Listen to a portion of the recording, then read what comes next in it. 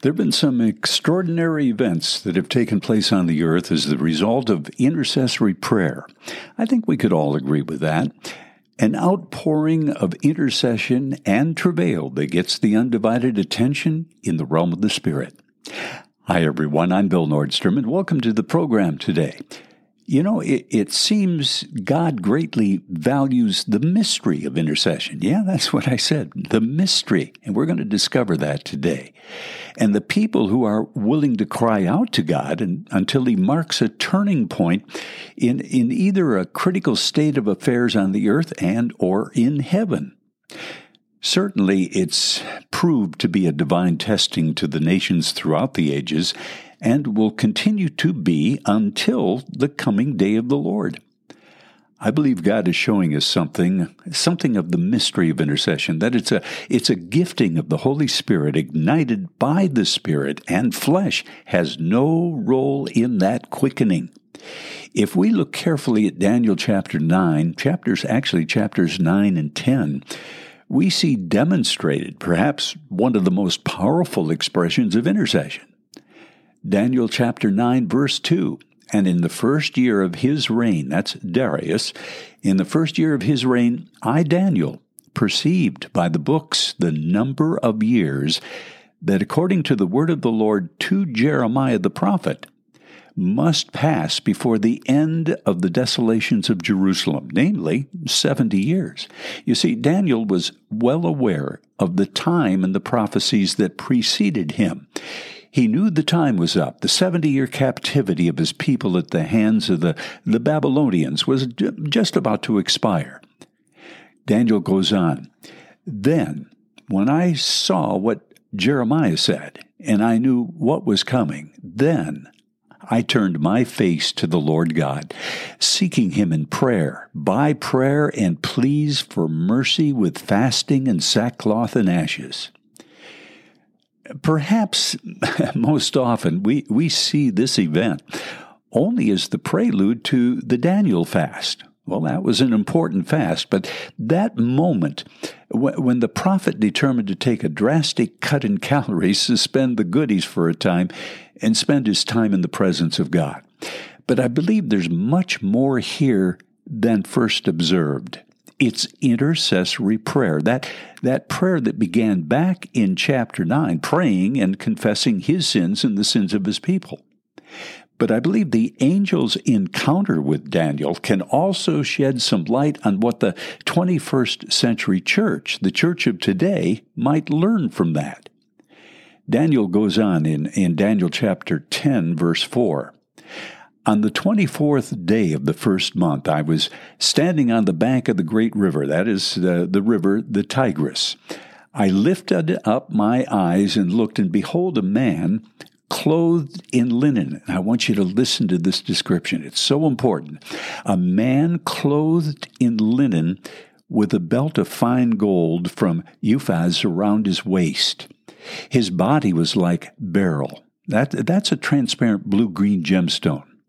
His body was like beryl, his face like the appearance of lightning, his eyes like flaming torches, his arms and legs like the gleam of burnished bronze, and the sound of his words like the sound of a multitude. Now, folks, that's not your common, ordinary angel. We most often focus on an angel sent to Daniel. But might this be the angel of the Lord's presence, the Lord Himself, in a pre-incarnate engagement on behalf of His people? Let's go on with Daniel chapter 10, verse 12. Then he said to me, this man, this stunning man, he said to me, "Fear not, Daniel, for from the first day that you set your heart to understand and humble yourself before your God, your words have been heard, and I have come because of your words. The prince of the kingdom of Persia withstood me 21 days, but Michael, one of the chief princes, came to help me, for I was left there with the kings of Persia, and I came to make you, Daniel, I came to make you understand what is to happen to your people in the latter days. For the vision is for days yet to come." Now we have a timing indicator. Okay, if indeed it's the pre-incarnate Lord, how is it then the pre-incarnate Lord would be confronted by hindering spirits of Persia and would require the assistance of the chief angel Michael? How could that be? Could it be the Lord wants us to understand something extremely important regarding the end of the age? And the kind of prayer that will move the heavens, that confronts principalities and powers of the air, and ultimately ushers in the return of the Lord? Might it be the uncreated God of creation wants us to understand that He, God, only receives the intercession of the Son of God, who is strategically situated at the Father's right hand? Listen, the church in the final days of this age will be so equipped with the fullness of the Spirit and the knowledge of the Holy, its intercessory travail will bypass the flesh, handed directly to the Son, who has the attentive ear of God Himself. Beloved, that kind of prayer will move heaven and earth. As the kids would say, are we there yet? No, we're not there yet, but we're well on our way. You see, God did not choose to orchestrate intercession by means of the flesh, self-will, human effort, but rather by the Spirit. He bypassed our carnality, our flesh, knowing the stirring and the quickening to intercede, to stand in a critical gap of needed breakthrough, works best with weakness and faith. I know that sounds a bit counterintuitive, but that is the way God has designed strategic-level intercessory prayer to succeed. When there's nothing left in the tank, our strength, our ingenuity, only the Holy Spirit can take us to that depth of intercessory travail.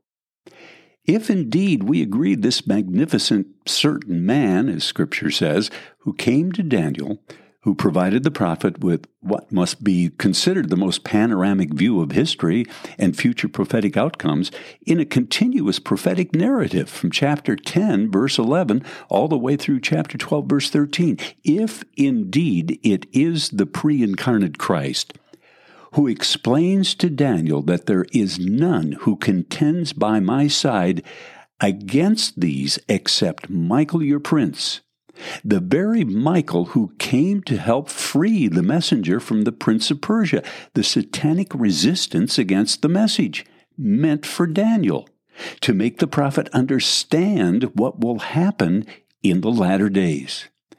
Can we see then this is the same Michael who prevails over Satan in the heavens that will begin the final 3.5 years, the great tribulation to come?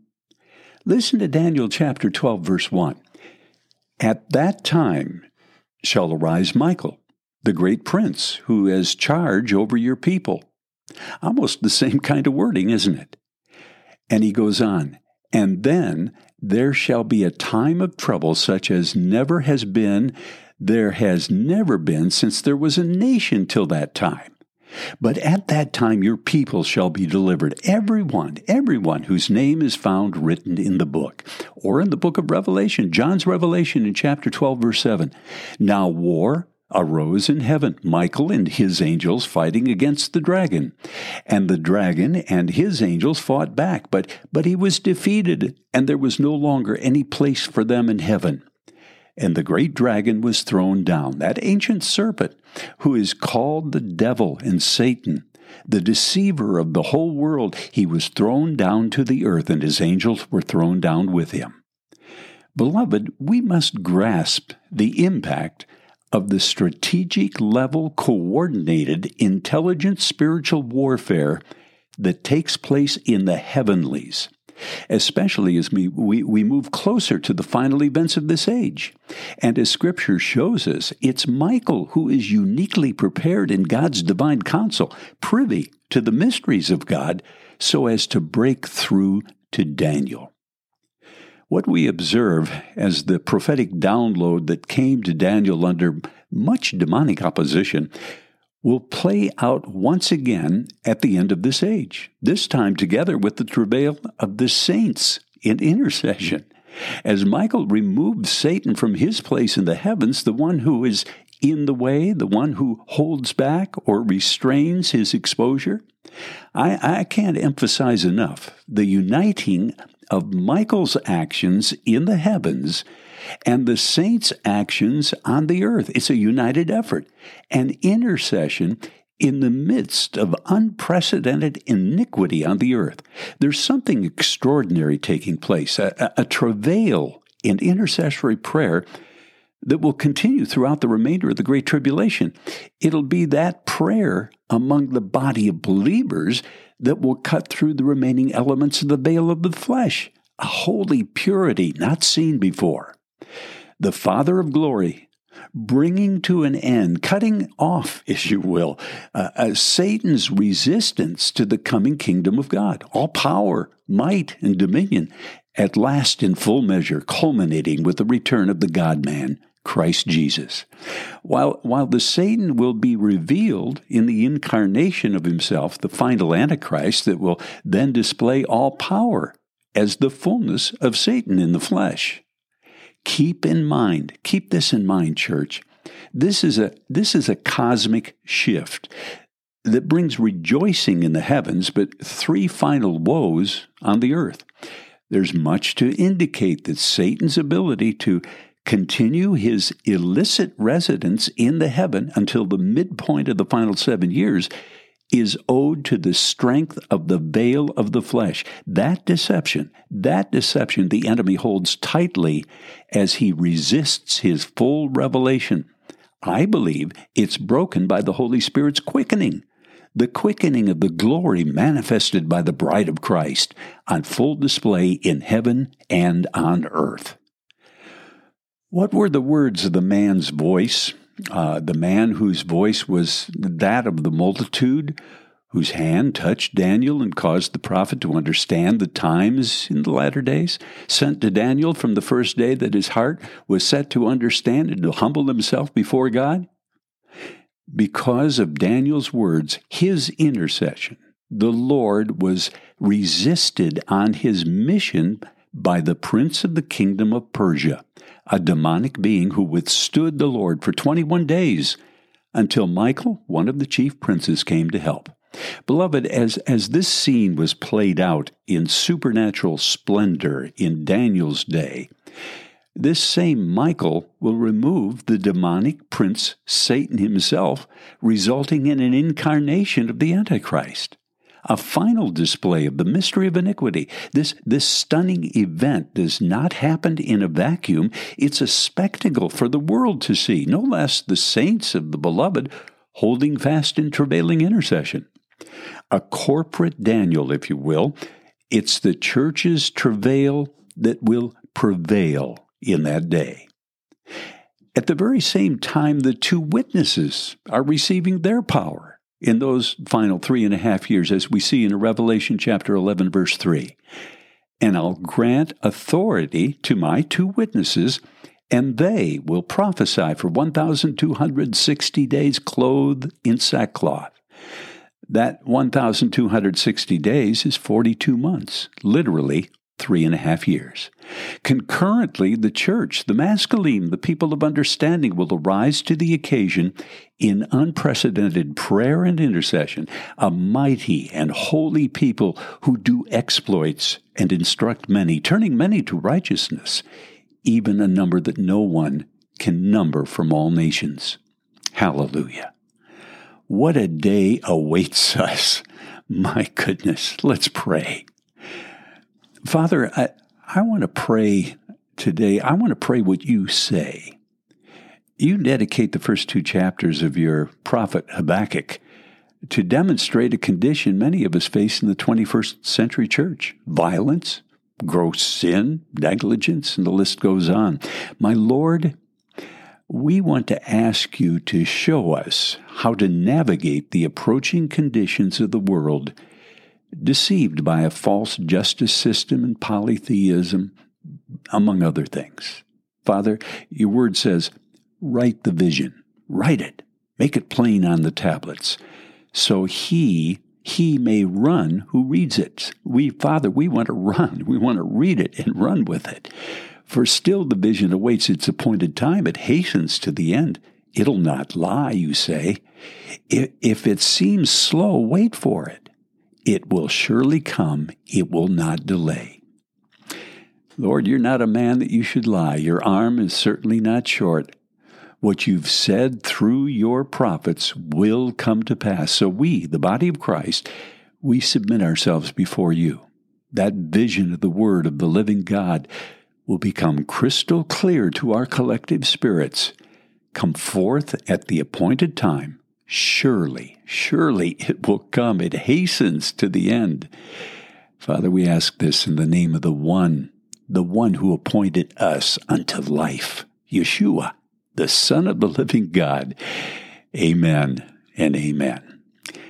God bless each and every one of you. You know, there's a number of new listeners these days, and I would urge you to subscribe to the podcast so you don't miss an episode, and certainly pass on the links to family and friends.